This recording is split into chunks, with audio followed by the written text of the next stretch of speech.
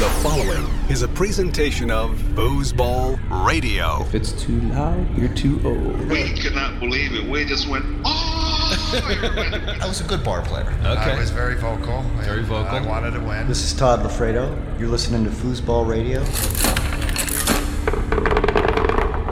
It's Foos Talk Live. You talking to me? Compelling and lively banter. Are you going to talk to us? Talking foosball. Foosball was how I measured my value as a man. You took that away. Players and fans, promoters and pros. Unedited and raw. Talk. Living in the moment. We have a lot of important things to talk about. All while practicing social distancing. Cool. We'll talk. No big whoop. Let's get this thing started. Foos Talk Live. Coming to you live from the Foosball Radio Studios, it's the 138th episode of Foos Talk Live. Hey there, I'm Tom Robinson, and I want to personally thank our Patreon pillars for their support of Foosball Radio and Foos Talk Live. Thanks to James Sparky Castillo, David Kala, Cameron Burrows, Mike Green, Jimmy Love, Dwayne Stewart, Judy Schober, Jamie Kunst, Rob Cutler, Reed Rector, Clay Toomey, and Adam Gilson. Thank you. Your support brings continued and expanding content from Foosball Radio and Foos Talk Live as we cover the greatest sport on earth. Visit patreon.com/Foosball Radio to find out how to become a Foosball Radio patron. Learn about the exclusive benefits we offer you. Foos Talk Live is brought to you by Original Leonhardt. The Leonhardt Tournament Model is the most popular foosball table at the ITSF World Cup. Designed and handcrafted in Germany, order online and have it delivered to your door. Visit www.original-leonhardt-usa.com and use promo code FoosTalk to save 10% off your purchase price. Yep, it's episode 138 of Foos Talk Live, the countdown for the Foos Talk Live top 25 male singles foosball players on the U.S. Tour continues tonight, and it's going to get tense as we get down to numbers 15 through 11. And, of course, talking about the beautiful game of foosball is always much better when we have someone like Jim Stevens to talk to. Jim, the greatest play-by-play foosball announcer of all time. Greetings, Jim. Thank you, Tom, and hi, everybody. Happy holidays to everybody. Merry Christmas. Happy Hanukkah. First night of Hanukkah tonight. And looking forward to what should be a great 2023. And we're down to the final 15, of course, the male singles players, the top 25 male singles players on the American Foosball Tour. And the names you're going to hear tonight, folks, we're starting to get in to the biggies, the big ones, the guys who were more than just foosball, guys who really brought so much to the game and had so much success playing the game as well. So looking forward to tonight, Tom. It's going to be intense. There's no doubt about it. I have a feeling there might be a little bit of arguing going on because, of course, along with us tonight, Jim, we have some other folks who've jumped in to also make their choices to this list. And, well, from what I understand, it's not all in agreement. So Adam Gilson from Ventura, California, of course, Adam, with a long history of foosball in his family, has a lot of opinions. Right, Adam? I have so many opinions. I'm prepared, apparently, to get pilloried for. I was here enjoying myself with my nice IPA I was going to have, and next thing I know, it's going to be... I need a flamethrower. There's always going to be some controversy, and that's what makes this so interesting. Is different opinions, 4 different opinions in this case, and having to go through all the things we've talked about before in terms of era, in terms of different tables, in terms of length or shortness of career, etc. Makes it interesting, makes for some lively discussion, and maybe some disagreement. We'll see. Sure. And one of the things that I will say, because I was going to say something else entirely in this moment, but. But one of the things I will say is that I am very happy and open to being wrong and admitting so, if that's the case. Well, I mean, the whole point of this list, as we've said from the very beginning, was discourse. So, okay. Well, maybe you could take some time out to share that kind of that sentiment, of course, with our other host this evening, Mark Torres. I don't like him. Spoken like a true sociopath, Adam. Thank you. What? That's the opposite of a sociopath, Mark. You gaslighter. I'm muting you. I love it. Well, look at me. I'm so full of compassion. I'm ready to be wrong, ladies and gentlemen. As long as I talk to my index finger and tells me the truth later, I'm amazing. Whatever, bro. Why are you blurring out a white background, Mark? You call me a sociopath? Hey, Lodka. Hey, double Lodkas. Let's just not go there.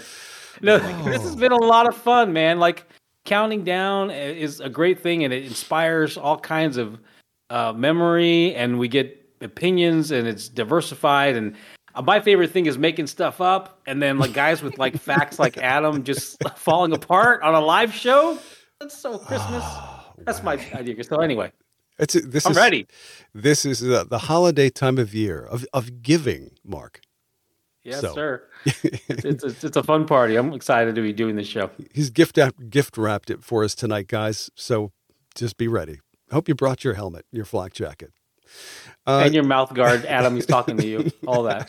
And, guys, we talked about this earlier. It was going to be interesting. Obviously, that bottom 10 was going to be interesting. But then also, as you now get into like 15-10, just outside the top 10, that's where some controversy lies, I think. Who should maybe be in the top 10, right? As opposed to sitting at 12, 13, 14, whatever. And that kind of makes all of this very different. It's somewhat subjective. Yes, we can use stats. Yes, we can use numbers. But is that the whole picture? Generally not. But sometimes statistics speak loudly. Oh, yeah. So question for the panel here. Any comments about last week's countdown? Because we went through 20 through 16. Any blowback from that from the audience? I don't know. Yeah, Mark, you've probably monitored it better than I have, but I don't know that at this stage of the game, people are going to get as excited or as hurt by maybe some of our selections. That could change tonight, though, Mark. Okay. I got some feedback. One very prominent competitor, and I mean intense competitor, is listening very carefully for where they land on the list, and messaged me for the rest of the list. And of course, I didn't deliver that. I don't know if I, under any false pretense, made it seem like I didn't have the rest of the list. I don't think so. I got to go back and look at the texts. But there are people. You did not tell Fernando he may not be on the list. You didn't tell him that, because it wasn't Fernando. Fernando's not even sniffing this list, bro. I hope you hear that too. You're not even. You might be on the second list, top of the Mexican list. I love you. Anyway. Wow. But. But anyway, there are people listening, and I think it's an entertaining and exciting show. And I think we start getting into a spot now where you could have some people scratching their heads, and where memory and imagination and nostalgia and facts start to collide. And I think it's something we may talk about later, if I'm guessing. Mm-hmm. Right. So yes. Before we go on, I got to do a shout out to everybody on Twitch. Really appreciate you all. I'm seeing some first time commenters right now. Buffalo Foosball wants to know what the IPA of the year is. IPA of the year. I love that. Yeah, wow, that's fascinating. Cool. I think I can name mine. Okay. I think I can probably do the same for sure. Especially 2022. There was pretty extraordinary moments here. But yeah, so we'll do it in the IPA part. We'll do it then. Okay. Okay. Yeah. And also, we also have some other people. Chris Foosball. That's Chris Ralston at Colorado saying hi. So Mike Green, of course, who I don't think ever leaves the chat. Mike, good to see you as always. So again, and as we're doing our thing tonight, we're all keeping an eye on the chat. Just chime in, and we'll bring you in there if you have anything to say. Unless you're Lewis Cartwright, you're done. We're over with you. If you're there, don't worry about it. We're done talking to you. No. Otherwise, there you go. Will not respond to Lewis. No. Incidentally, Mike Green has something to say about Billy for Mark. Billy, he saw Billy last night, and he said the next bet is on who can put 50 pounds on instead of losing 50 pounds. So just a quick update before we get on. I had a two-way bet going with two different entities. One of them was Billy, another was a friend of mine. It was $1,000 both ways. I made my weight and took a screenshot yesterday. I made the weight and sent it to him, and double or nothing the bet, because I've been eating like a complete glutton for the last 36. I've been eating like every 5 minutes. I mean, I already look like hell from yesterday. Wow. So it's on, man. Whatever you want to do is party. Dig it. Cool. Well, I think it's time to put on some weight here. What do you say? Whoa, hold on a second. Oh, there we go. What Jim and I like to do right about this time is to reveal our favorite IPA. Okay, Jim, you're on. It's me. I'm what on. You got? Matt McCrory talked about the IPA of the year, and for me, it is the Pliny the Elder double IPA out of Russian River Brewing in Northern California. It's legendary. When they get it, it goes fast. If a keg comes into town, that thing is done by the next day. Very, very legendary beer. Pliny the Elder out of Northern California. But tonight, I'm actually coming to your neck of the woods, Tom, out of North Haven, Connecticut. It's my new favorite brewery, Abomination Brewing in North Haven. This is their Ocean Monsters. That one I haven't seen. We all know. Yeah. There it is, their Ocean Look Monsters. 6.5%, a single IPA. Hazy, as they so often are when coming from New England. A beautiful color, as you can see. Just gorgeous. Oh, lovely. Isn't that nice? Yeah, Great nice bouquet. and fresh. And it is delicious. Outstanding. Nice. Yeah, North Haven, by the way, it seems to be a mecca for really good IPAs. There's several breweries there that I've tried so far. That one being one of them, but I haven't had that IPA. But I have a feeling it's right up there with the rest. No doubt. Abomination Brewing in North Haven, they are killing it. Oh yeah, great stuff. Adam, you seem to be preoccupied. Do you have something to drink? My IPA of the year comes from my favorite place so far, breweries, of course, Pacific Northwest. Got to be Fremont Disco Wolf. Their Disco hazy Wolf double IPA. Yeah, but I enjoyed it. I liked it. But one of my favorite things was I got to have it a couple times this year. And one of the times was when Jim Stevens came over. Him and his wife came over and had dinner with my wife and I. And it was just a lovely time. It was a lot of fun. But it's such a good beer, and it's always fun to be sharing good beers with friends. And this one, thank you again, Adam. Yeah. Oh, that was And this one. So it's been a while since I've had a juicy. And I wanted to get this hazy, juicy IPA. This is Voodoo Ranger. I've seen these before. I've never really had one and enjoyed it. Enjoyed it. So I'm just kind of curious where we're at here with it. That's a big can, man. Mm-hmm. It's a long night. This is. I mean, this is just kind of exactly what you'd want from a juicy. It's light. It's approachable. Approachable. And it's got there's a nice citrusy grapefruit back end to it, which I totally love. So I am looking forward to the next 18 ounces of this. Oh, very nice. Mark, well, we're anything other than LaCroix tonight? What is this? No. It's LaCroix. It's LaCroix. I haven't had like a couple of Woodford whiskey or bourbon with eggnog past couple nights, but I should have had that. I should just right here to show everybody what's really on the inside. Like, let me do that. I should have done that. Goes on behind that white blurred wall there. Yes. So it's so un-IPA of him to do that, of course. Barry LaCroix. LaCroix. It's LaCroix. Okay, here's my IPA of the year. This one, Beyond Measure, was absolutely my favorite. It's Vitamin M. And Vitamin M comes from Middletown, New York, which really doesn't have much else going on, but there is that, man. That's the IPA of the year for me, hands down. So, love it. As far as tonight, can't wait to have one someday. I'll send you. Sounds like a case. Remember when the ice cream truck used to come and give you candy gum cigarettes, and they're Pall Malls, and you'd smoke them? That's what Vitamin M sounds like. It sounds like marketed for kids, but it's actually toxic for their livers. All right. Yeah, it's good stuff. So tonight, I'm sharing with you once again something from Founders. Founders, which is based out of Grand Rapids, Michigan. This one's called the Unraveled IPA, and it is a 6.6 alcohol by content. And we're going to pour this in a glass, even though it's not that powerful. We'll still sample it. And there's the color. There you have it. Down the hatch. It's like how my urine looks right after a fast. Ha ha ha. Woo! Hopefully it tastes better than that. I'm sure. Well, it does. Here's to you guys. Happy holidays. Cheers. Happy holidays. Happy New Year. Happy Hanukkah. Many happy returns. Happy Hanukkah.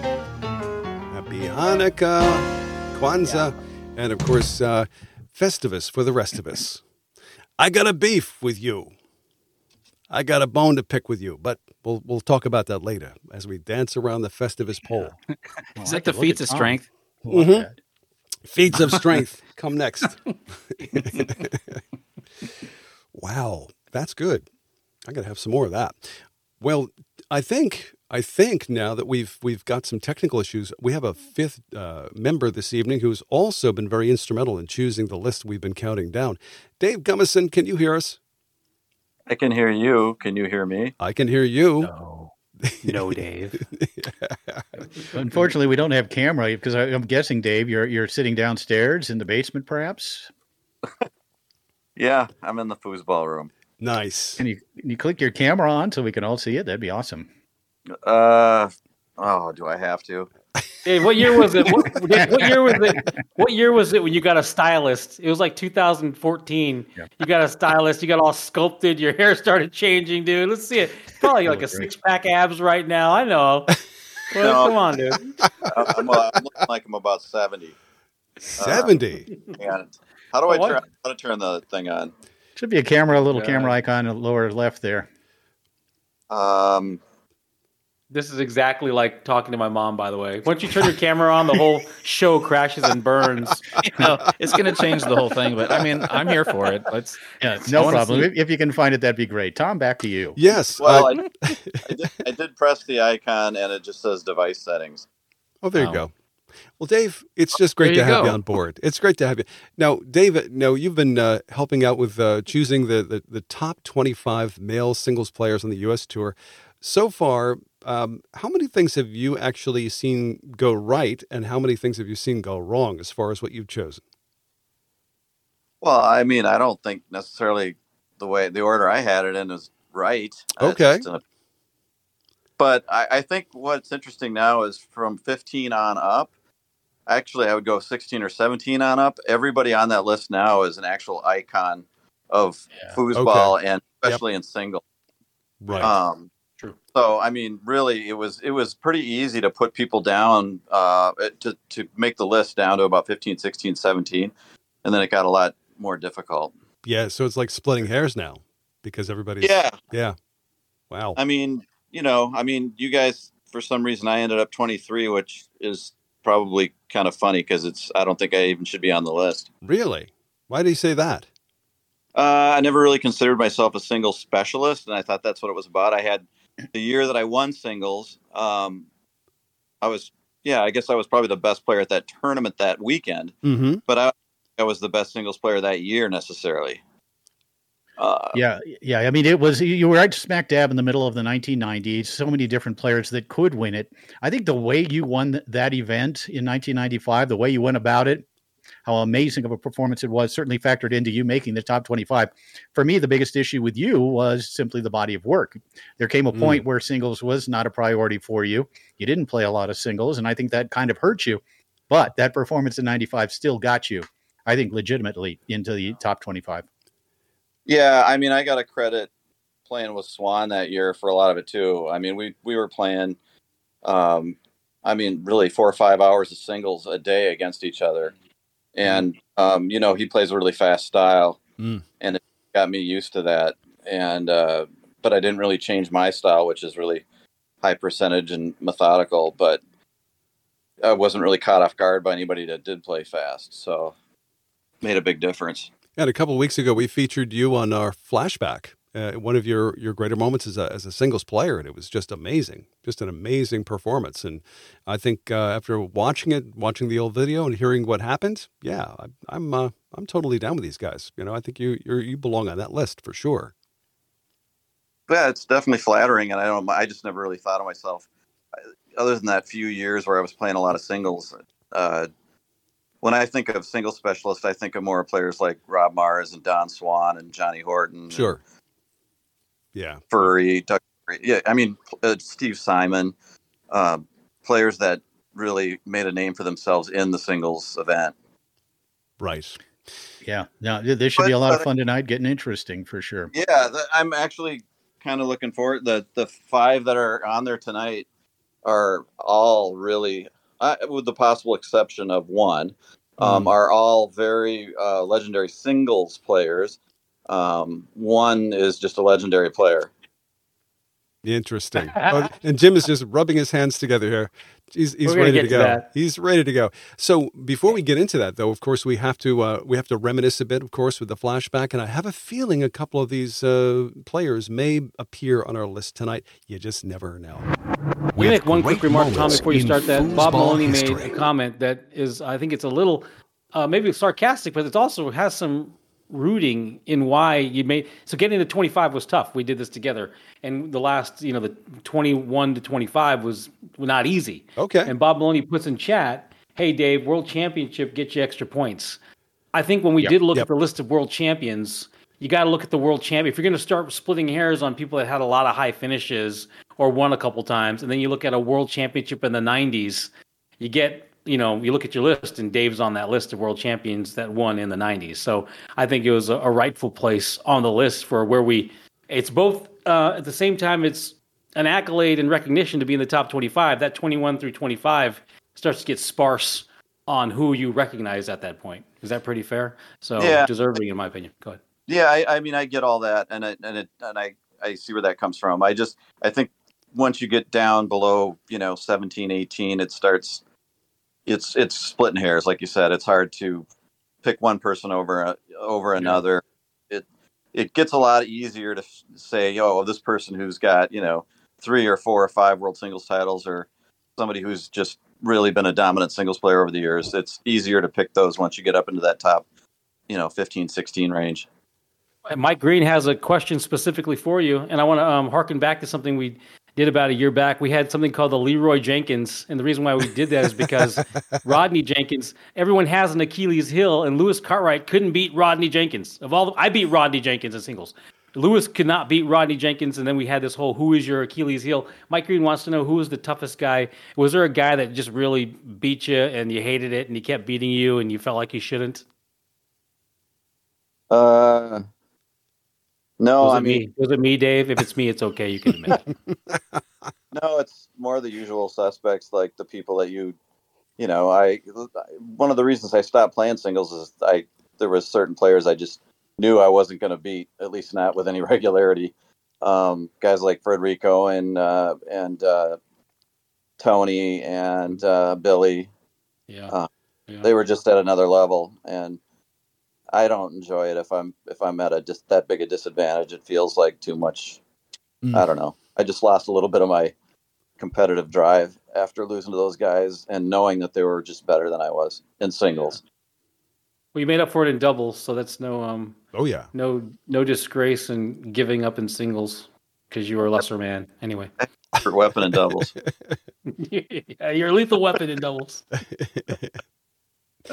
Well, what do you say, before we get into our countdown, again, we're going to be reviewing from number 15 to number 11 of the top 25 male singles players on the U.S. Tour.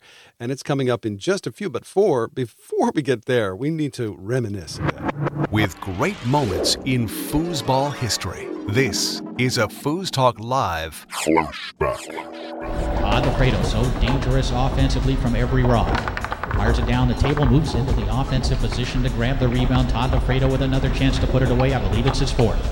He brings it across, sets it up and pull shots and try to go to that straight hole. Looked like the hole was there. Hit off the corner. Rebound comes all the way back. Lafredo looking to clear the zone. Hit it wide of the goal. It's rebounded into the goal by Rob Mares, who comes back from a 4-1 deficit in game number 5 to steal the match and win the national championship. What a hustling comeback performance from that man right there, Rob Mares.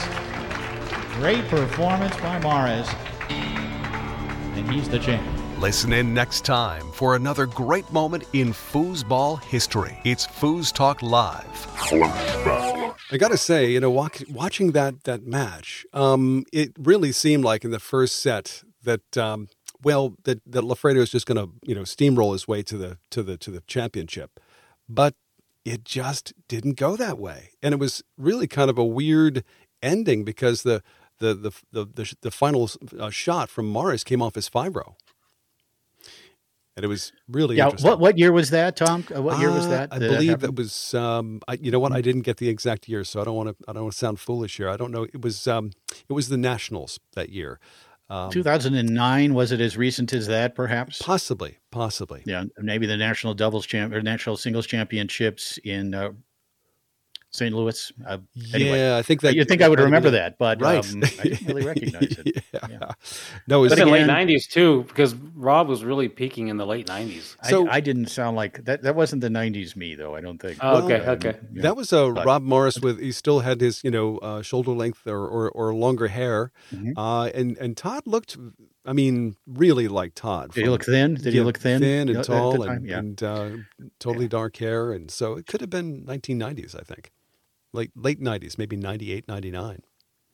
I'll look it up and get back to you. Yeah, good. And here I thought you had it right at the top of your head. Jim, you disappointed me there. But anyway, I digress. Yeah, I like it. Already started with controversy. Who's the best?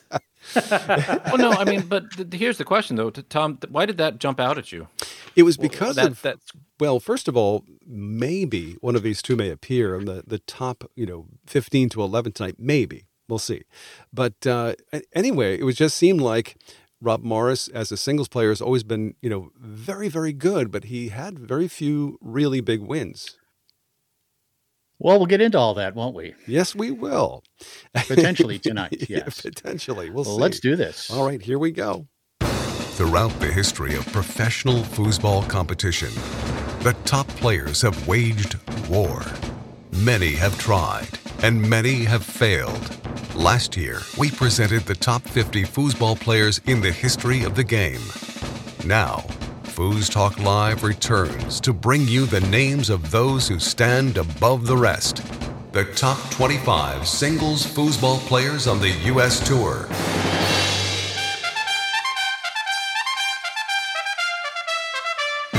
This list has been compiled by experts, stored for weeks in the Mark Torres Enchilada Pantry, locked in the vault of the firm Stevens, Torres, Gilson, and Gummison, and hand-delivered under armed guard to the studios of Foos Talk Live. Tonight, we present to you the top 25 male singles players, ranked from number 15 through number 11. Here now is the number 15 ranked male singles foosball player on the U.S. Tour, Steve Simon. Yeah, Steve Simon. And again, Steve, one of the great early players, one of the sport's true pioneers, really did all his damage in about a 3, maybe 4-year period. A push kicker who won the 1975 World Singles Championship and then came back the next year in 1976 to finish second to Dan Kaiser. At the 76 event. Had 2 singles titles in 1977 on the Pro Tour, the TS Tour, of course. Was also third in open singles at Super Singles that year. That was a big event. Second at a $50,000 New York event in 1978, and that was really his last big singles finish. So only a couple of 3-4 years, but that's the kind of impact he made during that time. Dave said it earlier, he was a singles player. You can kind of picture him there at the table in that push kick stance at times, but also the transition game, very good as well. Another of those early players who really helped design and create the modern singles game. Obviously, it's evolved since then, but really it was the rule changes that had recently taken place and the style of play that evolved very quickly because of the level of competition. And Steve Simon was at the forefront of that. Again, pioneer status factors in a lot here. A tremendous early success. We talked about those 2 very early World Singles Final appearances. Finished number 31 on our list of the top 50 players in the history of the American Tour. Number 15 here on the list of the top singles players. Steve Simon out of Austin, Texas, inducted into the Hall of Fame in 2001. I'm going to be very brief, and then I'm going to defer to Dave. I've only ever seen Steve play pickup games. I've never actually seen him play a match. He was at a foosball tournament, and I see him hacking around. He absolutely has a reputation that precedes him, and I've seen Johnny Lott on social media elaborate on Steve as though if you were to go era for era, I'm sure he would argue immediately that Steve should be in the top 3 of this list, according to Johnny Lott. But for the purposes of me not knowing a ton about him, and I was impressed with what I've seen him play. If there's anything, these guys that were champions in the 70s, they manifest or they project still some of that confidence. Like like you're at their table. They have that attitude about them. They carry that about them, and I think it's great. But other than that, I don't know much about Stephen. I'd love to hear Dave and then Adam, speak more to him. So Dave, please take over. Well, I would start by saying I didn't start playing until 76, and arguably his strongest year would be 75. I didn't really start traveling until 78, so I really didn't see him at his peak, but I do know a lot about him reputation-wise and what he's done. One thing that didn't get mentioned, I think, is in 75, he won the national championship, or what you'd say would be the world championships on both TS and Tornado the same year. So they had a Tornado national championships in singles. He won singles there, and then he also did it on TS, which was really difficult, I think, to do, especially then. As far as evaluating overall, I think there's two ways you can go about it. You can either look at it as just total number of world titles, and then you'd wonder, well, is he too high on this list? But if you look at it from a standpoint of, for his era and the number of participants and the competition level and the prize money and how big it was then, you could argue that he should be higher on the list. So it's just really your perception of where, what criteria you're going to use and what you're going to take into consideration. I mean, he was definitely one of the most impactful legendary singles players of that whole era, maybe, top couple. And he was a dominant player, but, and he had and still probably has no shortage of confidence. Sure.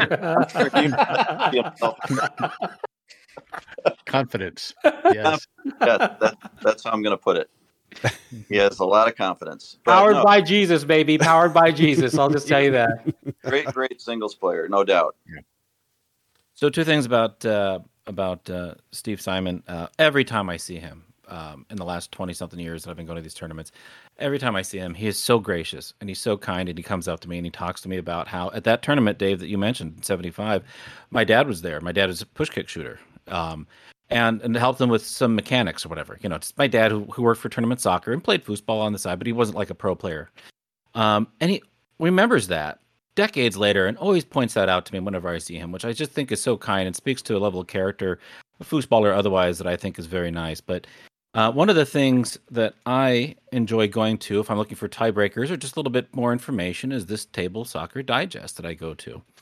And one of the things that I found very interesting, looking at the tournament soccer, calm down, Mark, it's called Facts. It's all right there. I knew this. One of the things, wrote it up and Xeroxed it yourself off your damn little printer. I got MS Paint. Anyways, don't interrupt me, dude. My point is this, is that looking at the tournament soccer players poll and statistics of those players back then in the golden era of foosball, the top 5, as voted by these top players back then, the top 5 greatest singles players: Doug Furry, Dan Kaiser, Mike Bowers, Steve Simon is number 4, 5 Tom Spear. It's interesting, but this was kind of before the fact that this poll was taken in the mid '80s, so there was still stuff that was still playing out, right? But I mean, just speaking to Steve Simon's legacy and the time that he played in just the 3 short years, because that's always something we talk about, and I think we're going to wrap up this at some point in one of the last episodes, Jim and Mark and Tom and Dave, and talk about how so much of what foosball is now came from just this little 4 or 5, 6 year period, right? Which is so fascinating. But Steve Simon at this location on this list, very well deserved. Yeah, I mean, number 15 for a man who really only played, 4 years, maybe on tour at the highest level, but to accomplish quite a bit. And of course, his impact and the ripple effect of what he helped create early on, I certainly part of what lands him, I think, at a very deserving number 15. And shortness of career maybe hurt him a little bit, hurt him from being higher on the list.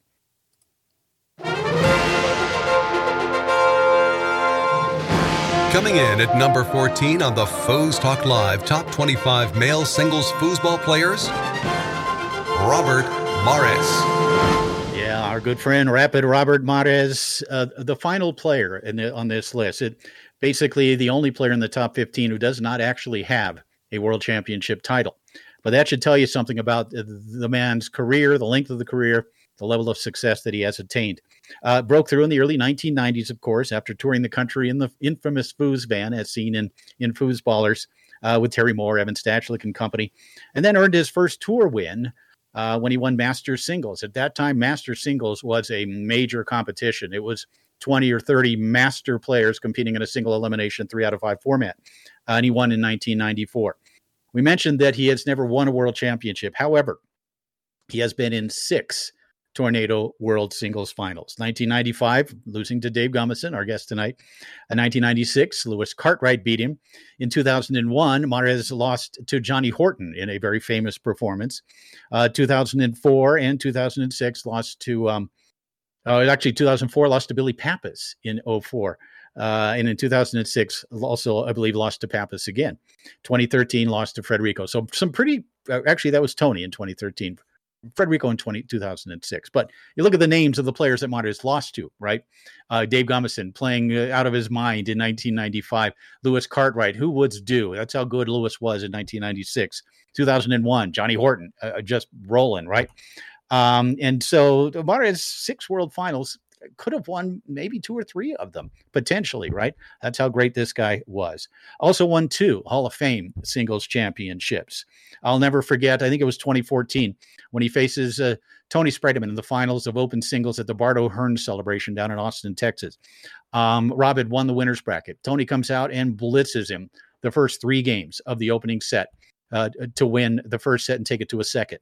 Tony then comes out and kills Rob 2 straight games to go up 2-0.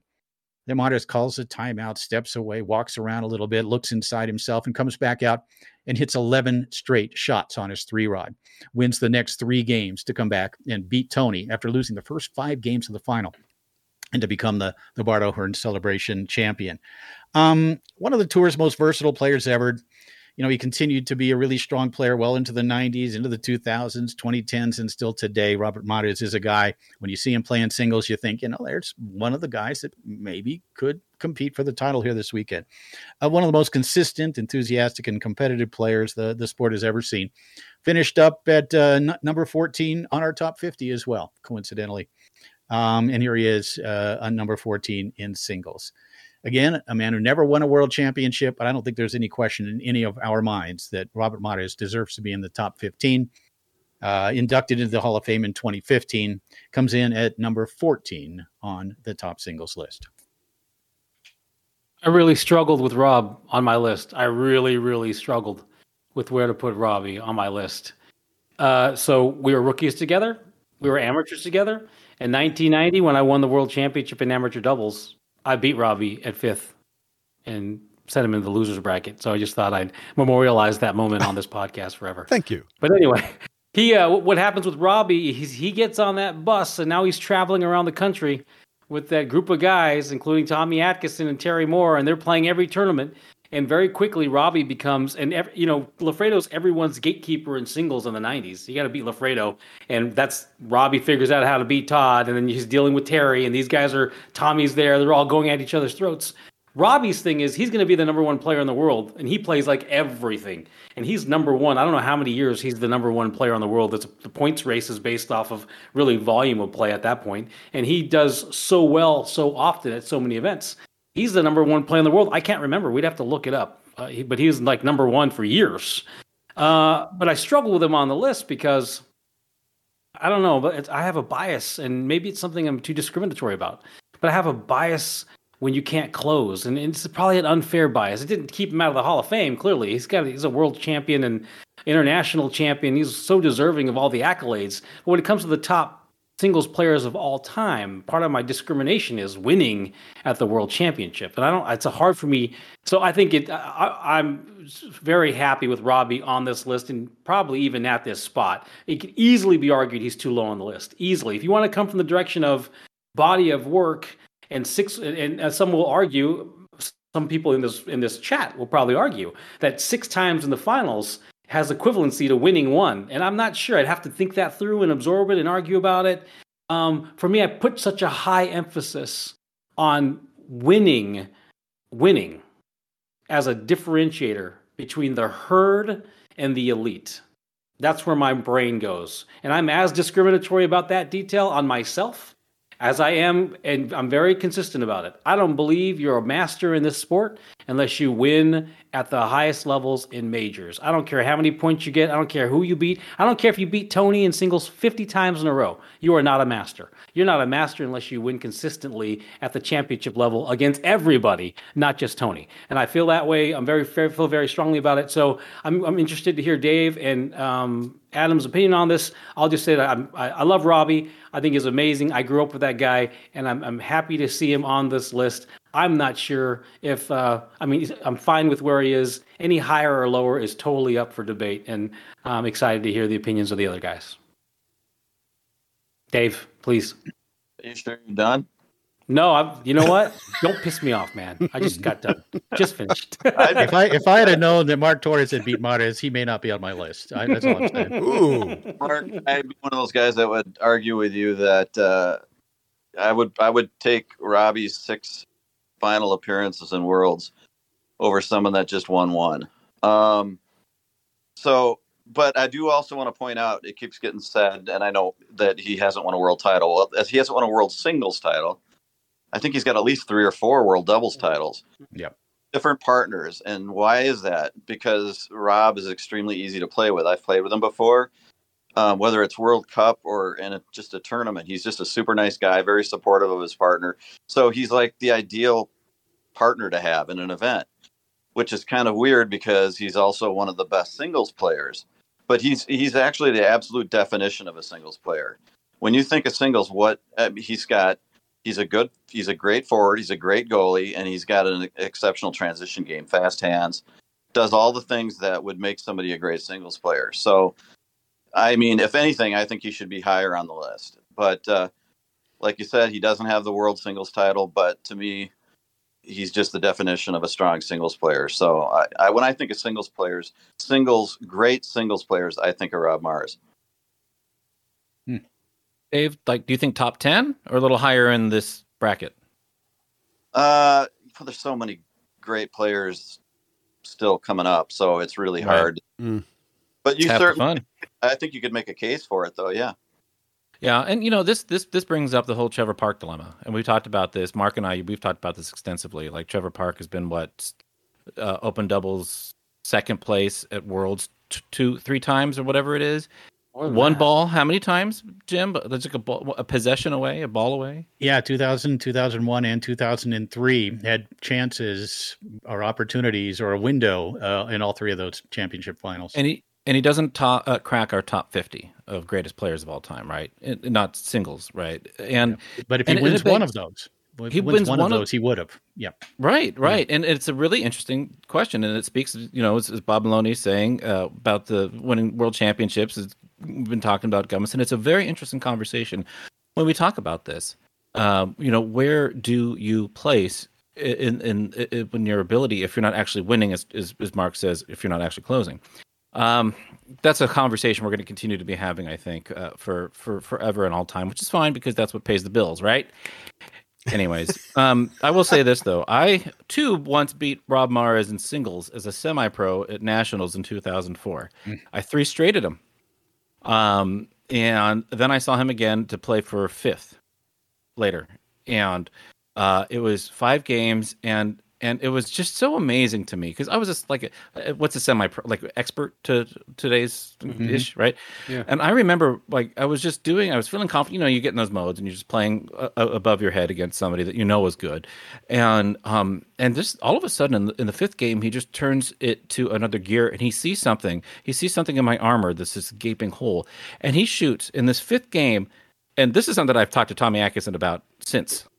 He shoots 3 dead bar, brush back, pull kicks from the 2 bar. The second he saw my zone was screwed. And then he shot a 4th. And I'm like, I haven't even gotten the ball on the 3 bar yet, right? That is the kind of player, and that is when we talk about a single specialist, somebody that isn't just playing on the 5 and the 3 and playing defense. They can play the whole zone and see what it is. Yeah. So it is just not shocking to me to see. And we had the conversation. Could he be higher? Maybe, maybe not. I don't know. This is just part of the conversation. But Rob Mares, congratulations. Yeah, again, coming from one of his true peers, in Dave and Rob, both in their primes, they were competitors with each other. To hear Dave say that when he thinks of a singles player, he thinks of Robert Mares, and I think you expanded on that beautifully as well, Adam. He is a pure singles player. And the fact that he hasn't won one, I mean, if he had won 2 of these, where would he be on this list? If he had won 33% of those, where would he be on this list? We're talking high top 10. But I think deserving again. I think he landed in a good spot. Let's move on to the next one, and maybe things will change in my eyes. Well, Jim, I just remembered something I observed when we played the flashback with Mares versus Loffredo. In the gameplay, when the 2 row blocks the 3 row and the ball goes off the table comes back to the 5 row. So so that's maybe a clue as to what era that might have been. Yeah, that was before the Colorado Clear rule. Those guys. I got decimated by the way that tactic at like the 93 Worlds by Robbie and Spear, who played together. And so that's mid to late 90s, right? When did that rule change, Dave, when you could no longer get the ball back on your 5 bar? I don't remember the exact year. Very early 2000s. It was very early 2000s. I thought it was 90s, but yeah. Okay. Very early. Yeah, I think it was very early, late 90s, early 2000s, right in there. Okay. So we're beginning to narrow it down. To maybe 99, maybe 98, something like that. Maybe. Who knows? Well, let's move on. Now, for the player coming in at number 13 on the Foos Talk Live Top 25 Male Singles Foosball Players. Todd Loffredo. Number 13, Loffredo, probably the greatest doubles player in the history of American foosball. I mean, he has won more than, I think, close to 25 Tornado World Championships, of course, one in 1977 with Gil Jackson. But he was also a really good singles player. He did win on TS. He won the 1978 LA Open in open singles. I was there. I was at that event. Had 3 other finals appearances on the TS Tour. So when we're talking about a guy who was not viewed as one of the great necessarily even players, as Mark has suggested, in the 1970s, it was in 4 open singles finals. Of course, tournament soccer crashes in 1981, and then in 1982, he won open singles at the U.S. Open, the tournament that I had my greatest moment when I finished 3rd in open doubles with Clint Coyne, who I saw in Colorado recently. But Loffredo won singles and mixed doubles that weekend in Los Angeles in 1982. He was also 2nd at the Worlds that year in 82, and then won the 1984 Dynamo World Championship in open singles, and then won his only Tornado World Championship 2 years later in 1986. That's the last singles world championship, 2 of them. He gets 2 of them. But despite only winning the 2 world titles, he was one of the best singles players of the second golden era. He won 2 of the 5 majors in 1991. He won 3 of the 5 major championship singles titles in 1992, including the first 3 of the year, the kickoff, the U.S. Open, and the Masters. Won a number of singles titles in the later 1990s. Between 1991 and 1996, he won 10 major singles championships. I think, in my opinion, maybe we have him a little low. Possibly because he won so many open doubles world titles and only the 2 open singles world championships. Our voters had very different opinions. One of our voters had him as high as number 6 on the list. 2 others had him at number 16 on the list. He was number 2, of course, on our list of the top 50 greatest players of all time on the American Tour. Comes in at number 13 here. Todd Loffredo. Yeah, I know who had him at number 6, and I'm pretty sure it was me. And I'll tell you why. I said it last week was it you? I had him. I feel badly because I said last week on the show that something about Todd was that I think it happened in 77. His brain switches a wire and says, I'm going to focus on doubles at the Worlds. I want to play singles. I want to play well. But Todd was always this doubles freak at the Worlds. However, every other tournament leading up to the Worlds, I mean, in my memory in the 90s is what Jim just said. He would win singles all the time. And in the 90s to get 10 singles championships is a massive thing. I don't know how many Terry has. Terry might have more than Todd, maybe. I don't know. Terry was a monster in singles in the 90s. But Todd would just win. He'd triple. He'd win singles, doubles, mix. There was 5 tour events, and he'd win all the time. In my memory, he was a maestro in singles until the Worlds, where you could expect him to probably win doubles and probably like take third in mixed and probably finish fifth in singles. But you expected him to win doubles of the worlds. I think Loffredo gets a lot of emphasis in doubles because that's where his focus was.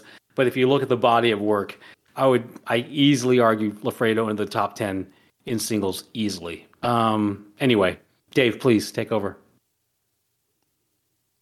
That was my parrot. I don't know if you heard that. No. Mark is a parrot. We know that.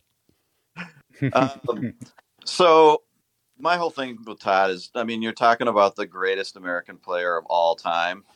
And there's not even I don't think a huge debate. I mean, he's won doubles a ridiculous amount of times. And even with as many single titles as he has, you kind of feel like he's underachieved in singles because of how talented how talented of a player he is. And his emphasis, I think he'd even admit, has always been doubles. I mean, he cares more about doubles than singles. I mean, I've played him so many times over the years, and I feel like he's I shouldn't say easy. He's easier to beat in singles. You have a better chance of getting through him in singles than you do in doubles. And I think part of it's just because he cares more about doubles than singles. Should he be higher on the list? Yeah, you could definitely make an argument for that. But I think this when I think of the players that are coming up, I think probably I would still put all of the players ahead of him on this list ahead of him, in my opinion, just because he's, he hasn't won as much as his talent would dictate he should. That's kind of a rough one, though, isn't it? When you start comparing him to himself, yeah. Well, when you say that he's an underachiever out of, and I bet you Todd would say right now, Todd has beat me in singles. Let me tell you a story about Todd. Todd beat me in singles shooting a cutback pull shot one time in 4 games. He crushes me in 4 games. He's cutting back, and I asked him if he was shooting that on my defense, and he said, "No, I didn't want to get in my stance because I was lazy." And I was hot. I was peaking at this time. I'm like a hot expert. And Todd's beat me because he didn't want to get into his stance. And I'm thinking, you suck, dude. I mean, you suck. You really suck. Like, so he lazily wins 10 singles championships in the 90s. Like, out of like, I was going to run into one sooner or later. I was going to win one. I think it's tough to use that as a metric. And like he could have won twice as many if he wasn't bored, or he had more energy drinks, or decided not to fast. It's a rough one. Go ahead, Adam. Sorry. What is your point, Mark? I don't know. I'm just like, you're saying. I don't even know if you guys are here until I open my eyes. I'm like, oh, there you go. All right. Yeah, no, it's an interesting point that I think everybody's making. Jim, of course, using stats and numbers and whatnot. And I think you're right. Well, I mean, you can't not be wrong about those numbers. And I think that what it brings. Mark, he's scratching his back. That's so gross. At least you didn't smell it. What it brings into focus for me is world championship bias. When you're winning, and no, world championship bias and era bias, right? I mean, we could talk about his desire, what it is he wants to do, or Mark can make up whatever Mark makes up, and that's also fine. But Mark, you may or may not have had him in the top 10. I'm not entirely sure. I don't recall. But I think the question does remain. Right now, loser. Is he a single specialist? Is he where he should be right now? I don't know. I really have to. I have to look at this again and question my own biases, to be honest with you. Because yeah, I know that he won in the 90s, but he was winning in the 80s, and I think, frankly, any one of us here can maybe, with the exception of maybe Gummison, question what kind of biases we have about who's winning championships in the 80s. I don't know. And that's not a dig on any one of you. This is just part of this conversation, and I think it's never, ever going to be right. But, I don't know. I really don't know. I need to think about it. But at the same time, still, Loffredo's on the list and Mark isn't, so it's a really good day. That's a good point. Yeah. Even though Mark keeps... I had him at 11. Hey, I had him 11. You actually, I think you had him at number 10, I think, Mark, didn't you? Okay. But Mark's scratching his back. I'm still scratching my head, and here's why. Todd finishes at number 13, okay? The 4 players ahead of him all have 2 or fewer world championships. Todd won, I believe, 15 major singles championships, and that number might be a couple higher than that. None of the other players ahead of him, of those 4 ahead of him, won more than 5 or 6. Wow. So not only did he win 2 world championships, he also won 15 major championships, not to mention all the state events and everything else that he won, which I think you could equate with some of Furry's wins on tour as well. And then you have a couple others ahead of him that had fewer world championships or an equal amount and had far fewer major championships. And during an era, and say what you will about the early to mid 80s on Dynamo, say what you will about it. So you have to take that into consideration, certainly. But then as the Tornado Tour of the late 80s and 90s, mid 90s and beyond, we call that the second golden era. And that's where he had his greatest success in open singles. Far more majors than anybody else, except for Terry Moore during that time period. Won 2 world championships, which is also a handful of players have done that throughout the history of the sport. So for me, it's a no-brainer. Todd Loffredo was a top 10 all-time singles player. I had him at number 6, as we talked about earlier. And I believe that's the area that he deserves to be in. Obviously not the doubles player. And of course, a lot of it, like Mark said, he comes into world championship events focusing primarily on doubles, and look at the success he's had with so many different partners. It's remarkable. Yeah. But he was also, despite what you may think about him, and maybe we forget about him, maybe we compare him to ourselves or himself rather, as Dave did. But this is a guy that certainly, in my opinion, deserves to be higher than number 13. Yeah, I just got a text from my dad. Here's the player who's right. Oh. Yeah, go for it. Oh, he's just calling me a hit head. What is that? What is that? Hit head? It's a 70s term, I think. It's a 70s thing? Okay. It's a golden era thing. All right, go ahead, Tom. Your dad left the letter S off that word. Yeah. I know. Okay. Let's not shout the quiet part.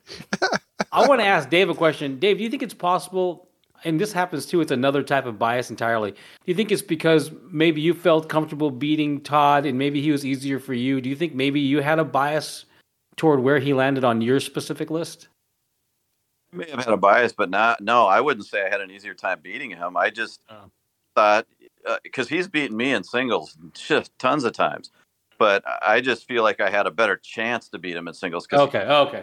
He would make a lot of mistakes and high risk, but I just think his skill level overall, he's a great goalie, great forward, great transition player, very creative. I just think all that adds up to where I feel like he should have won more. And I think it's because he didn't focus on it. So if that's a bias, then I guess I'm biased. Yeah. And I don't think you could definitely, as Jim say, make the case that he belongs in the top 10, even number 6. I mean, but if you look at some of those other players, I mean, they were single specialists, and they did have, I think most of the ones ahead of them have at least 2 or more world titles. Todd, as far as I know, Todd got a world title on Dynamo in '84 in singles, and then in '86 on Tornado, and that was the year they had both Tornado and Dynamo. Mm-hmm. So I don't know if because of that it's a little more watered down as far as there was really a chance to win a world title. But the other thing interesting is he won in '87. He won doubles on both tables. Yeah.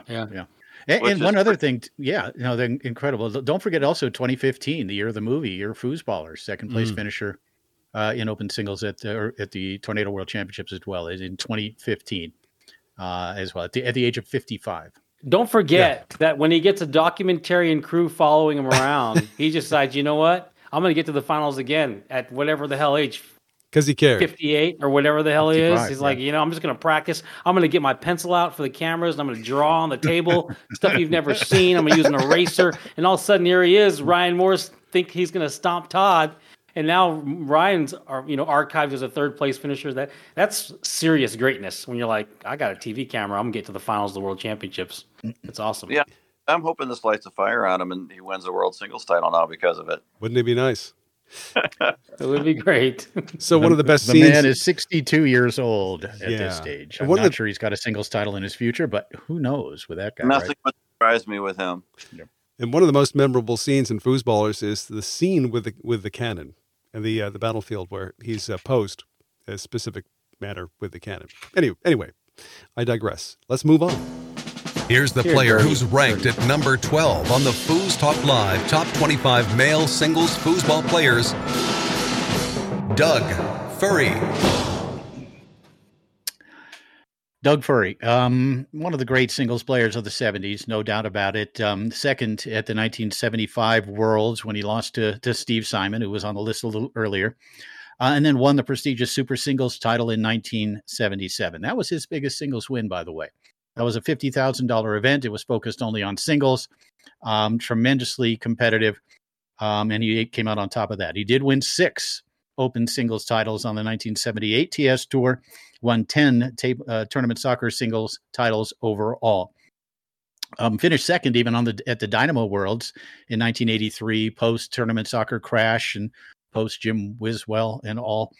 And then was second at the 84 U.S. Open on Dynamo for basically calling it a career at the end of that season.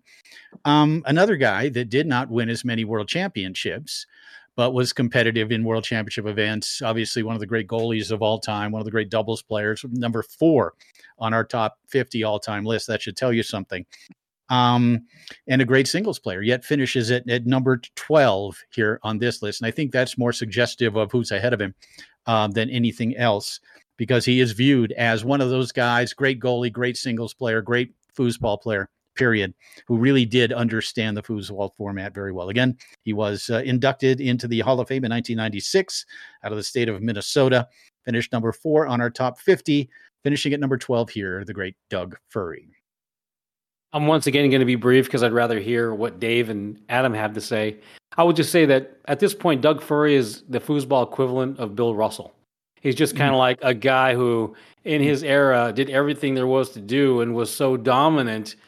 And it's tough for a guy like me who has kind of a narrow, myopic vision of the last 30 or so years to go back another 10 to 15 years preceding that and have a good grasp to deliver anything of substance. But I'll just say that he has that. He has that whole Bill Russell manifestation that we just, it's like he's got to be on this list. Where does he go? And I think Dave's a better conversation for his opinions on Doug Furry. Yeah, I would say, the thing I would point out is that the list of tournaments alone doesn't really tell the whole story with Doug. I grew up in Minnesota, and so I got to really watch a lot of the top players from Minnesota play. And Furry was one of those guys that always had another gear. He's literally the greatest pressure player I've ever seen, for sure. I've never seen anybody that could just, raise his game to another level whenever he had to. And I saw him do it over and over again. I saw him play locally. I saw him play regionally and nationally. And since I really looked up to him as a young player, him and Wiswell, I would go and watch all their matches. So I saw him do things that just super impressed. Always was able to raise his game to another level. Always had the clutch shot, the clutch pass. And in singles, if you've ever played him in singles, really, really smooth. Like everything is just effortless. Got a really smooth 5-bar, one of the smoothest pull shots you'll ever see. Arguably one of the top couple goalies of the TS era. So he can do everything from transition, play goalie, play forward. I mean, he won a world title playing front, and he won world titles playing back. That tells you something right there about what kind of a singles player he must have been, and a great transition player. So, I think this is probably when you think of the titles he has, and he didn't play for as long a period of time as some of the other players ahead of him on the list, I don't have a problem with him being there, but you could definitely make the case that he should be in the top 10. Yeah, Doug Furry, I think, and this is something that's really coming out as we go down this list, go up this list, is that singles is a multi-rod, multi-position specialization. He's winning. We talk about Rob Mares, who was winning at goalie position open championships, right? We're talking about Furry, of course, who won up front and at back in doubles, right? This translates to what you're doing in singles, and it's something that I think that a lot of people, as we're building this history and talking about what it is that foosball is, and will continue to grow into, we think about the components that make it good. And one of them is when you look at a foosball table and you're getting ready to play singles, it's not just your forward position and your goalie position. It's not even just your 3-bar and your 5-bar. It's every single man and every single possession as it relates to what the other person is doing. And that is something that's this multi-level 4D chess, whatever you want to call it, that occurs. And that's why I think we have only 25-ish of these top 25 singles players, male singles players, because of the rarefied air it takes to be able to operate at foosball at that level. Doug Furry, one of those players at number 12. Yeah, no question about it. A lot of what not all of us saw Doug Furry play. I saw him play a couple of times, but it's the legacy that he left behind, right? It's the way we look at him. He was almost a superhero. Whiz and Fur, Doug Furry, coming from the 1970s. The numbers are there as well, winning 10 singles championships in the 1970s on the TS Tour. That's right up there among the very best, no question about it. Again, the career wasn't real long, but I think we give kind of a special dispensation to players from the 70s who competed from 74 through 81, 6, 7, 8 years, maybe a length of career many times. But because of the level of play, because of the prize money, as Dave talked about earlier, because of the numbers of players in attendance to those events, I think we give them a little bit of a special consideration. So again, he was number 4 on the big list. And number 12 here, maybe that says a little bit about what we think about his doubles side of the game. But certainly a guy, I think, who we could argue, as Dave said, should be in the top 10, even without a world singles championship, although a super singles championship, I think, is right there with that in terms of a prestige. But again, that's what makes this list so fun and so enjoyable, is that we can talk about it. We can argue about it. It develops conversation. It gives us all something to talk about, something to focus in, continue to focus in on the history of the sport. So no problem with Mr. Furry at 12. Next, the player ranked at number 11 on the Foos Talk Live Top 25 Male Singles Foosball Players on the U.S. Tour, Tom Speer. Yeah, the great Tom Speer, another legendary player, another guy that we view through a certain lens that isn't entirely based on statistics. A true singles specialist and another one of the great one-on-one players of the 1970s and then beyond, all through the various decades. 5 top 3 finishes in open singles on the 1979 TS Tour, including 3 open singles wins, and he was voted the Player of the Year for that tour season in 1979. He then became the first Dynamo World Singles Champion in 1982, and then, of course, 12 years later, in one of the great performances ever, Rocky Mountain High, when he won open singles, defeating Terry Moore in the final in 1994. A guy who really controlled the pace of the game, a singles specialist, so smart, would outthink you. But also a lot of it was just pace. You had to play at his pace. You had no choice. But a guy, again, won 2 world championships, same as Loffredo.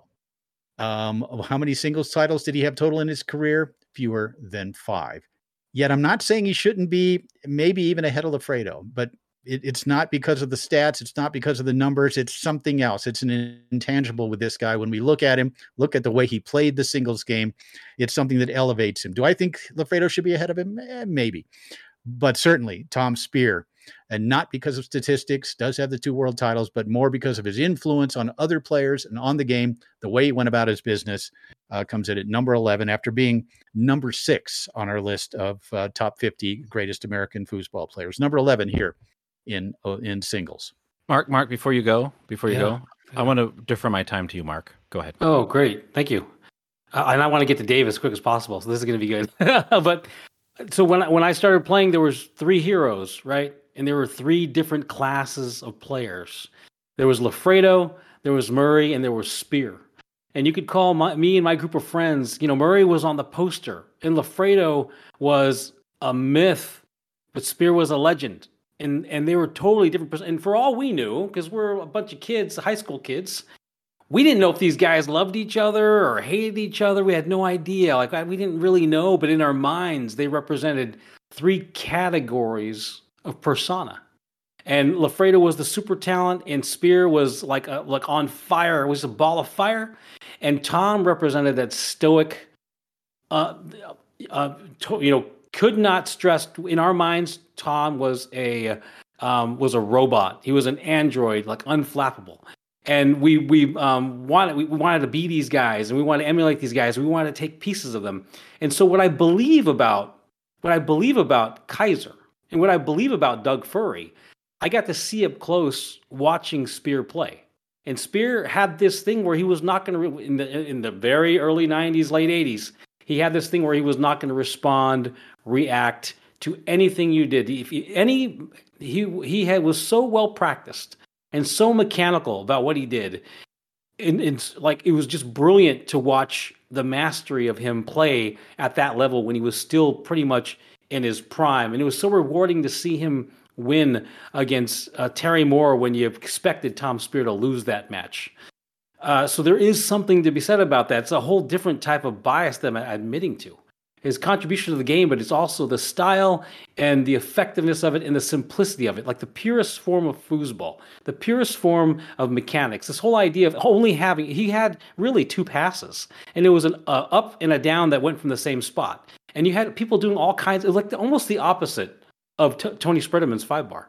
Almost the opposite. Like Tony Spredeman's 5-bar is some fifth dimension thing that has 100 different types of ways to kill you with 5-bar shots, and 30 different ways to go bounce off the wall, all these different things. And you get the opposite of that, which is Tom Spear, who's won world championships passing in 2 locations from the same spot and like befuddling people. Like Terry Moore will tell you right now, the best 5-bar he's ever played against is Tom Spear. And most people from the 90s will tell you it's Terry Moore. And that's how great Tom Spear was. And I'll just say one last thing about Tom Spear. I love this great documentary. It's called Free Solo. If you haven't seen it, it's a guy named Alex Honnold who climbs El Capitan with no rope or anything. He climbs the whole damn thing. And when they do a brain test on him, they find out that certain stimuli, he doesn't react to it. Now, most of us who play competitively at a high level, we have to deal with our demons. We have to deal with our stress. We have to manage it. And that's part of becoming a champion, in my opinion. Being a champion and a master, in my opinion, is your ability to overcome those things. And then you get guys, I think, like Tom Spear and Alex Honnold, who are on a different level, who have something inside their brain chemistry, the way they're wired, or the way they're able to control that. It's just like they're humming along, and their level of execution isn't going to go up or down when the pressure's on. You have to. It's going to happen to you. It's not going to happen to them. So if you have to beat them. They're going to go where they want to go, and they're going to do it how they want to do it, and you have to go that extra mile to beat them. That was the steady presence. That's Tom Spear. That was his greatness, and that's why you expected him every time. He for the same reason Johnny Horton had people following him around when he was yelling his brains out, Tom Spear had people following him around, and he wasn't saying a word the entire time. And Tom Spear is one of my favorites. That's my whole thing on Tom Spear. Please, Dave, take over for me. Wow, that was a lot. But I have to agree with what you said. I would say, I'm going to keep it a little shorter, but I would say, in my opinion, probably the smartest, most disciplined, controlled, methodical player that I have ever seen in all the years I've played. And I don't even know if it's close. I mean, all those things I just mentioned, just technician on the table. As far as the 5-bar, in my opinion, one of the probably 2 best 5-bars of all time. Tony's flashy 5-bar, which is also just as effective. But Spear had a nuance to his 5-bar. And you might say he only did 2 passes, but that's not really accurate. He did a completely different series in the 70s than he did over on TS. I've seen him pass on the front, on the far side, on the near side. He can do every pass. And really what he does is he controls the tempo of how he's moving the ball around and then just waits for you to make a mistake. And he's so smart and controlled. I mean, sometimes you just feel helpless trying to block his 5-bar. It's just that good. So yeah, I've got tons of respect for him as a player, and he's always been one of my favorite players just because he is so smart and so good. And I'm sure there's more I could say, but I'll keep it short. And I'll just finish up. Obviously, I just want to say this again. This is our family. Foosball is our family. There's 1,500 of us. I think active, maybe 2,000 active, right? and we meet each other, spend money to go to these things and talk to each other, hang out. Please, I implore you, when you go to these tournaments, ask how somebody's doing. Check in with them. Just be there for them, and ask how things are, and non-judgmentally, because if we consider ourselves a foosball family, if we consider ourselves this weird random thing that we do, which nobody else does, it's really weird that we do this, but we love it. We love each other. We love the sport. We got to look out for each other. So just reach out every now and then and say, hey, how's it going? Tom's yeah, that's good stuff. From a commentator's point of view, Tom was different, right? When I first came on the scene in 93, he was around here and there. And then 94, of course, where he really, exploded and won that. But he was different. And like Mark said, he was such a magnetic player, despite the fact he wasn't Johnny Horton. He was the anti-Johnny Horton, if anything. But you still couldn't take your eyes off of him, both on and off the table. So compelling, so magnetic. And from a commentator's point of view, one of my biggest thrills in the history of my career is that 1994 singles event when we watched him go through it. We watched him playing, and we're thinking, there's no way this guy, after everything, can win this. And then he beats the man at the time. Terry Moore was the man, right? He was, Lafredo was great. Everybody else was great. But Terry Moore was the best player in the world in 1994. And so for Tom to overcome that and win it, and then have Colorado, all the players from Colorado lift him up on their shoulders, and just an amazing moment. ESPN was there. I mean, it was a perfect storm for Tom Speer. And of course, as Adam, you said it so beautifully, not that we could always go back and say, if we had have said hello to Tom or asked him how he was doing, things would have been different. Our hearts are always going out to Mr. Speer, who continues to live on the streets of Denver. And I just know each and every time I would see him, he would have warm words for me. He would have some sort of special bit of advice. He was very cogent with me, very down to earth. He really had nothing but wonderful things to say about me coming in first 2 or 3 years of my career. And I cared about what these top players thought of what I was doing. I really cared, right? And it took Lafredo about 10 years before he said a nice word to me. But Tom Speer very early on was very kind and very supportive and told me how much he enjoyed what I was doing. And I have nothing but warm feelings for this man. And he is now where he wants to be and continues to be okay. But an amazing individual, an amazing singles player. And despite not a lot of numbers, there's no question that he is on the fringes of being a top 10 all-time singles player, and very well maybe should be on that top 10 list. The great Tom Speer.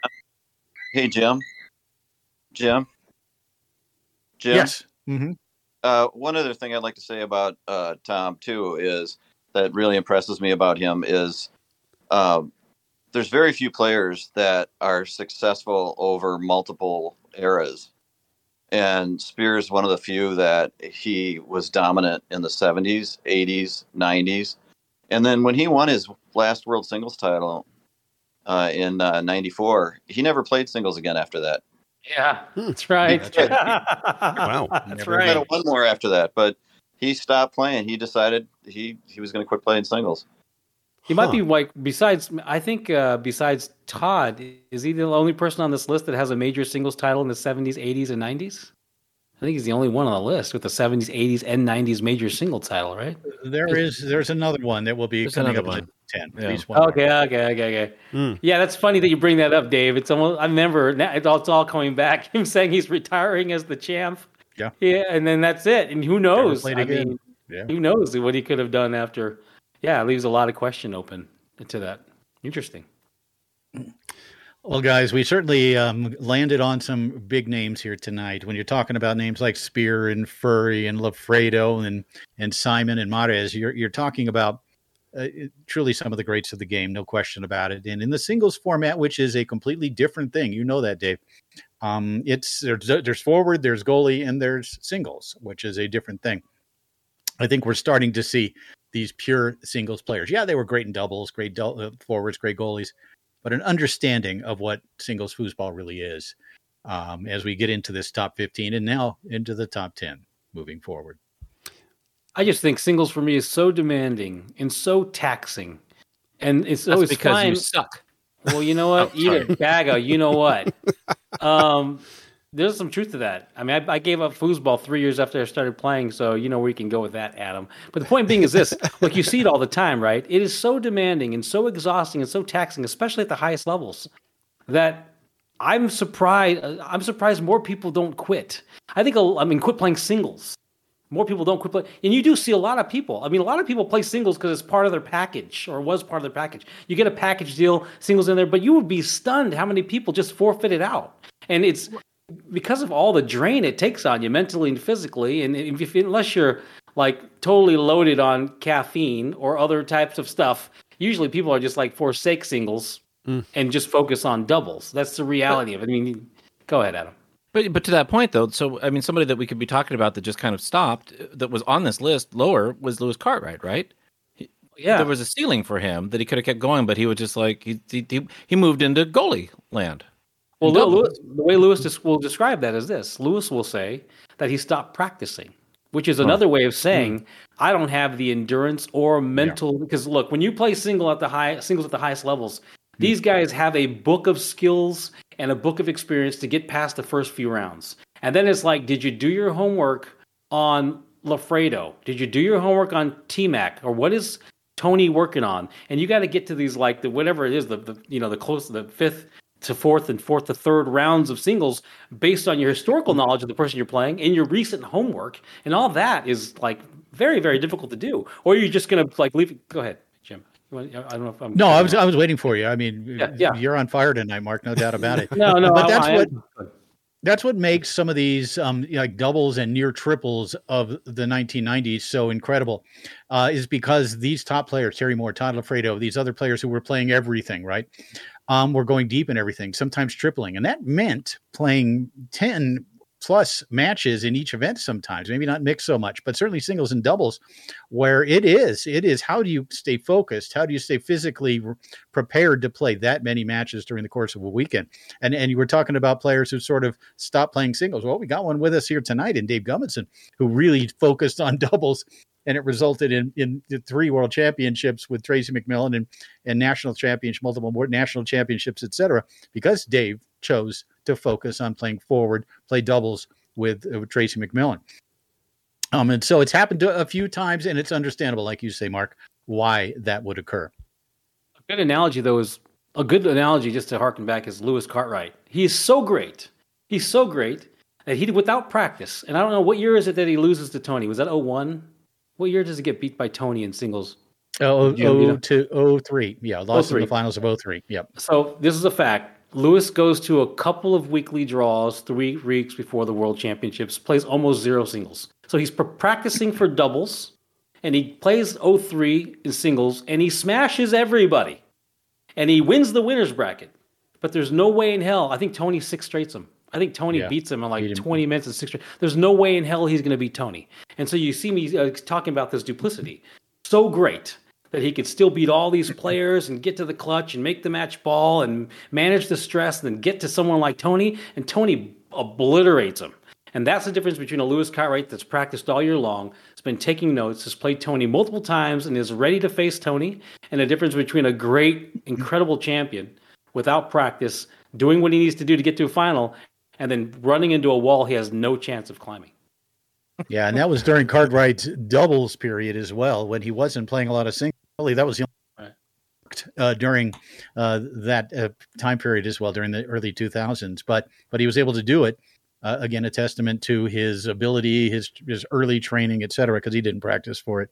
No, he just kind of got there and then got steamrolled by the hottest young player maybe that we'd ever seen. So, well, I have to say, guys, that 15 through 11 was fantastic. There was some amazing moments here, and I have to say, that's just speaking from a fan. Number 13 and number 11 surprised me. I really thought those guys were going to be higher on the list. I was very surprised to see Lafredo at 13. Very surprised to see Tom Spear outside the top 10. Very surprised. So how you guys did that, I have no idea. Yeah, it's again a testament to just how tough the list was to put together. Yeah, no doubt about it. I want to say that when I said Lewis was climbing over a wall, Adam laughed, and because he's fat shaming Lewis right now. Adam is fat shaming Lewis right. Look at him smiling. Oh, you said wall? I thought you said wall of cheese. I was like, there's no way he couldn't get over that. I told you. Adam, you're a horrible human being.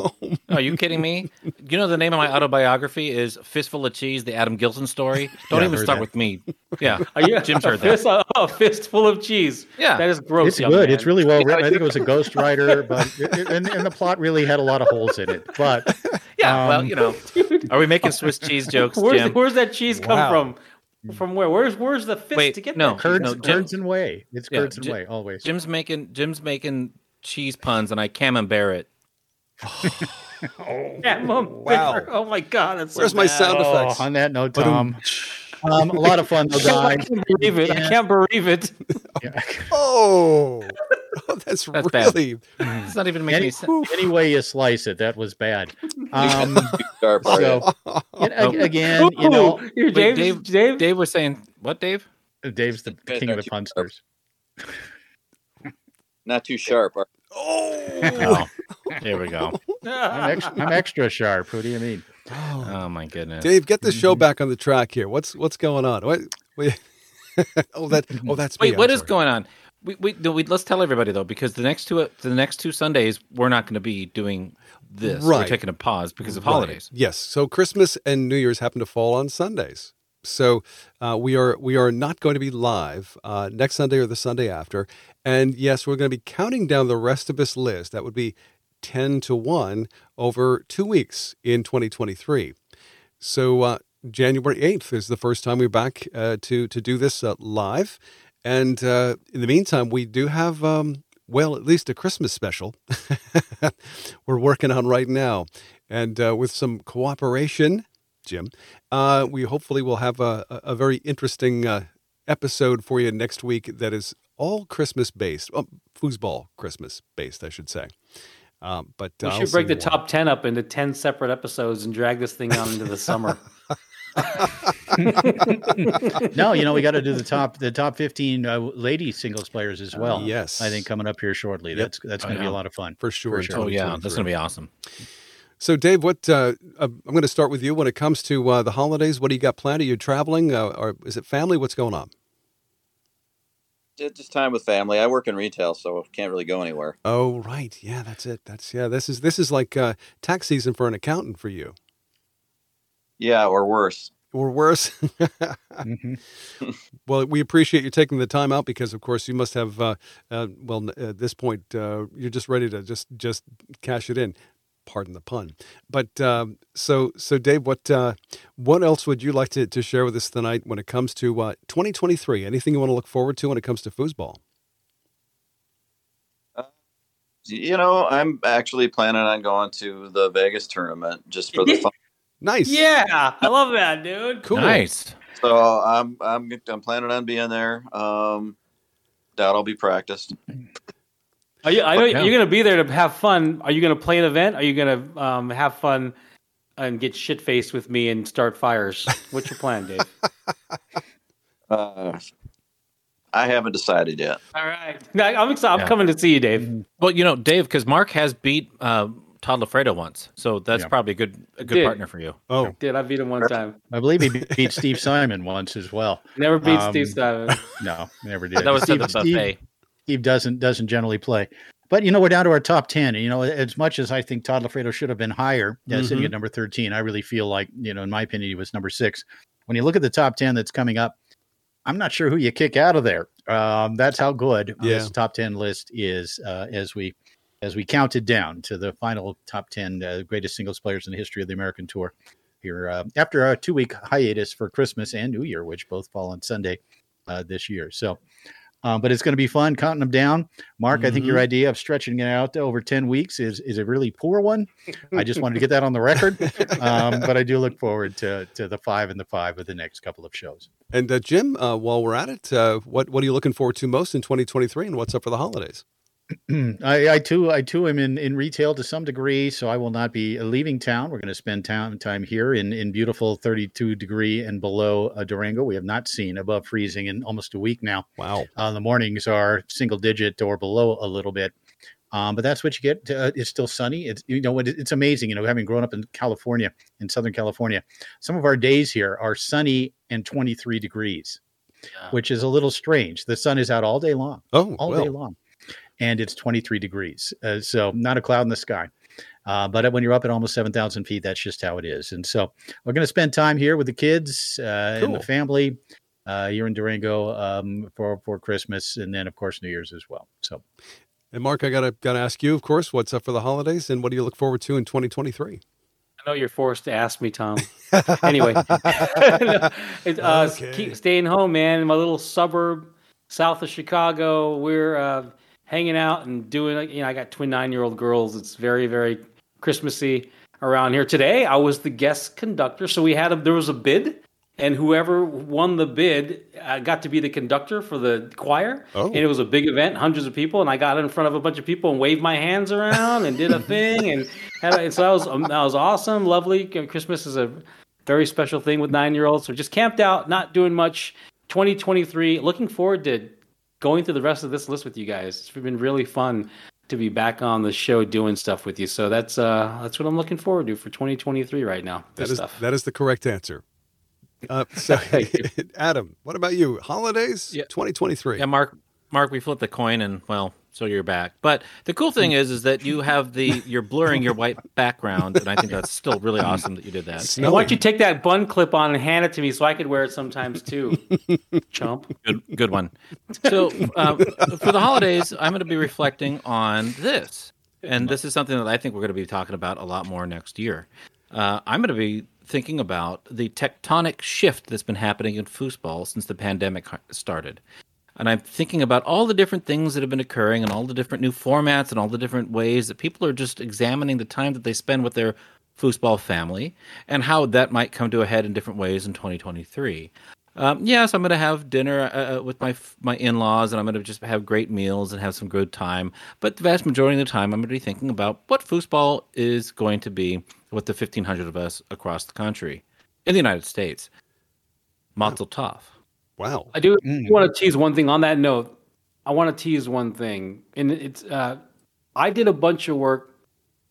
I've had a journey with foosball over the past 2 years that came to a head with a lot of stuff I was doing that very few people had a ton of visibility to. Jim had some snippets of visibility because of our working relationship. I think Adam had snippets of visibility. But my process at a professional level, when I integrate what I do professionally with foosball, is not to talk a ton about it because that's not my thing. There's no reason to talk a ton about it. And it's come to a spot now where describing some of that stuff may be relevant for other activity around foosball. I will just say that the work I was doing is at a high level with people with a lot of money that were taking a very serious look at foosball. And now maybe coming into next year, 2023, may be an appropriate time to disclose what that work was. I don't want to portend that there's a magnificent, amazing things to happen about foosball, because when it comes down to it, I'm really not. It's not my thing. I don't want to create any hype. That's not what this is about. Anyway, there's some work I did, and it may be appropriate next year to talk about it on this show. Yeah, I love that. Thank you, Mark, for all the work you've done over the last couple of years and continue to do. For me, and Tom, you didn't ask me, but maybe you did, and I didn't complete my thoughts. But looking ahead to 2023, for me, it's about infrastructure, and we've talked about it here on the show. You may remember our discussion with Donald Wilson of the USGSO. There needs to be structure. Mark is so capable. He can go out and he can get his foot in a boardroom. He can contact people of importance and potential backing of our sport. But beyond that, before we can really move forward on a lot of projects, we need to have infrastructure, club system, just some sort of format, some sort of system where we can all work together. Promoters can work together. The players can work together. Executives can be a part of this from various companies. But we've talked about it here. Infrastructure has to come before almost anything. And in some ways, we may have to break some things down before we can build them back up. So for me, looking ahead at 2023, I hope finally we can, at the very least, implement the club system to begin to give us some infrastructure. Adam? Yeah. No, I agree. I mean, I don't know. I mean, this is all part of another conversation, right, Jim? I mean, it's a whole nother series, it's a whole other show. But when we talk about this, it's the elephant in the room. It's the elephant in the room because we covered this. I covered this with you, and I was very fortunate to do so last year when I went to, what was my first tournament with Inside? The Nationals, right? There was a boatload of people there. There continued to be a boatload of people every time we went to these tournaments.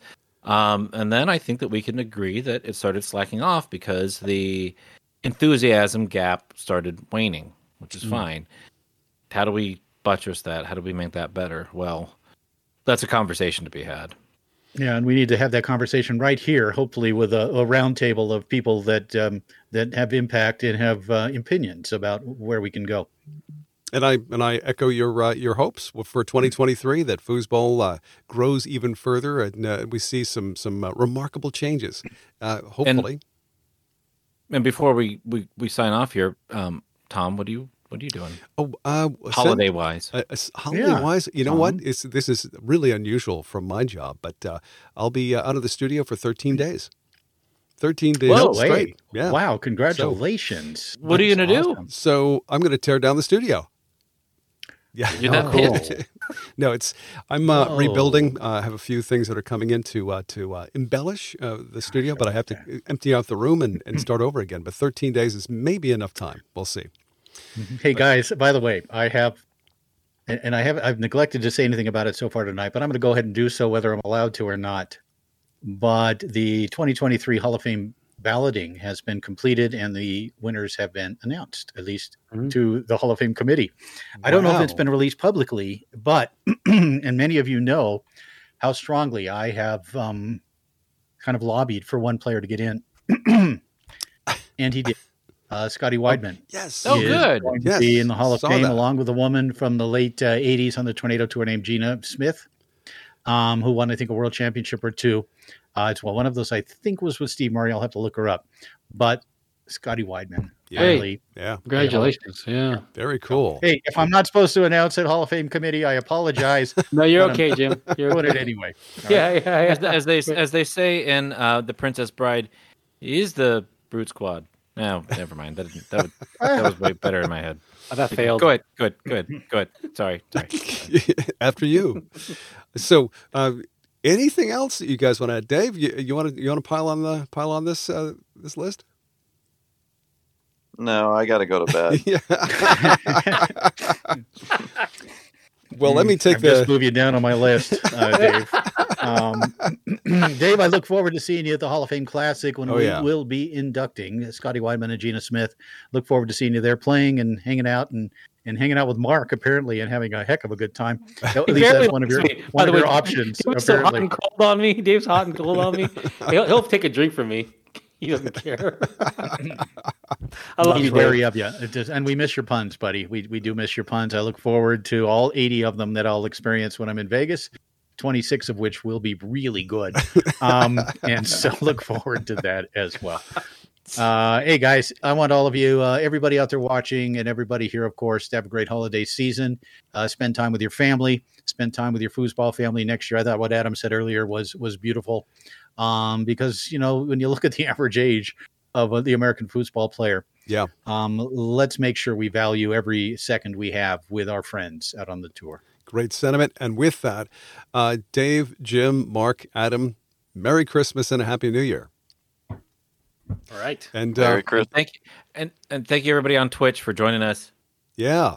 Thank you so much for checking it out tonight. You rock. With enthusiasm, Adam. With enthusiasm. Adam's cell phone number is 802. Please send any complaints, bad only, to Adam Gilson. I've never been doxxed before. What a time for me. Thank you, Mark, for somebody who blurs their white background. Wow. I'll see y'all in 2023. Later, guys. Foos Talk Live. Thank you so much for tuning in, and Merry Christmas and a Happy New Year and Happy Holidays from all of us right here.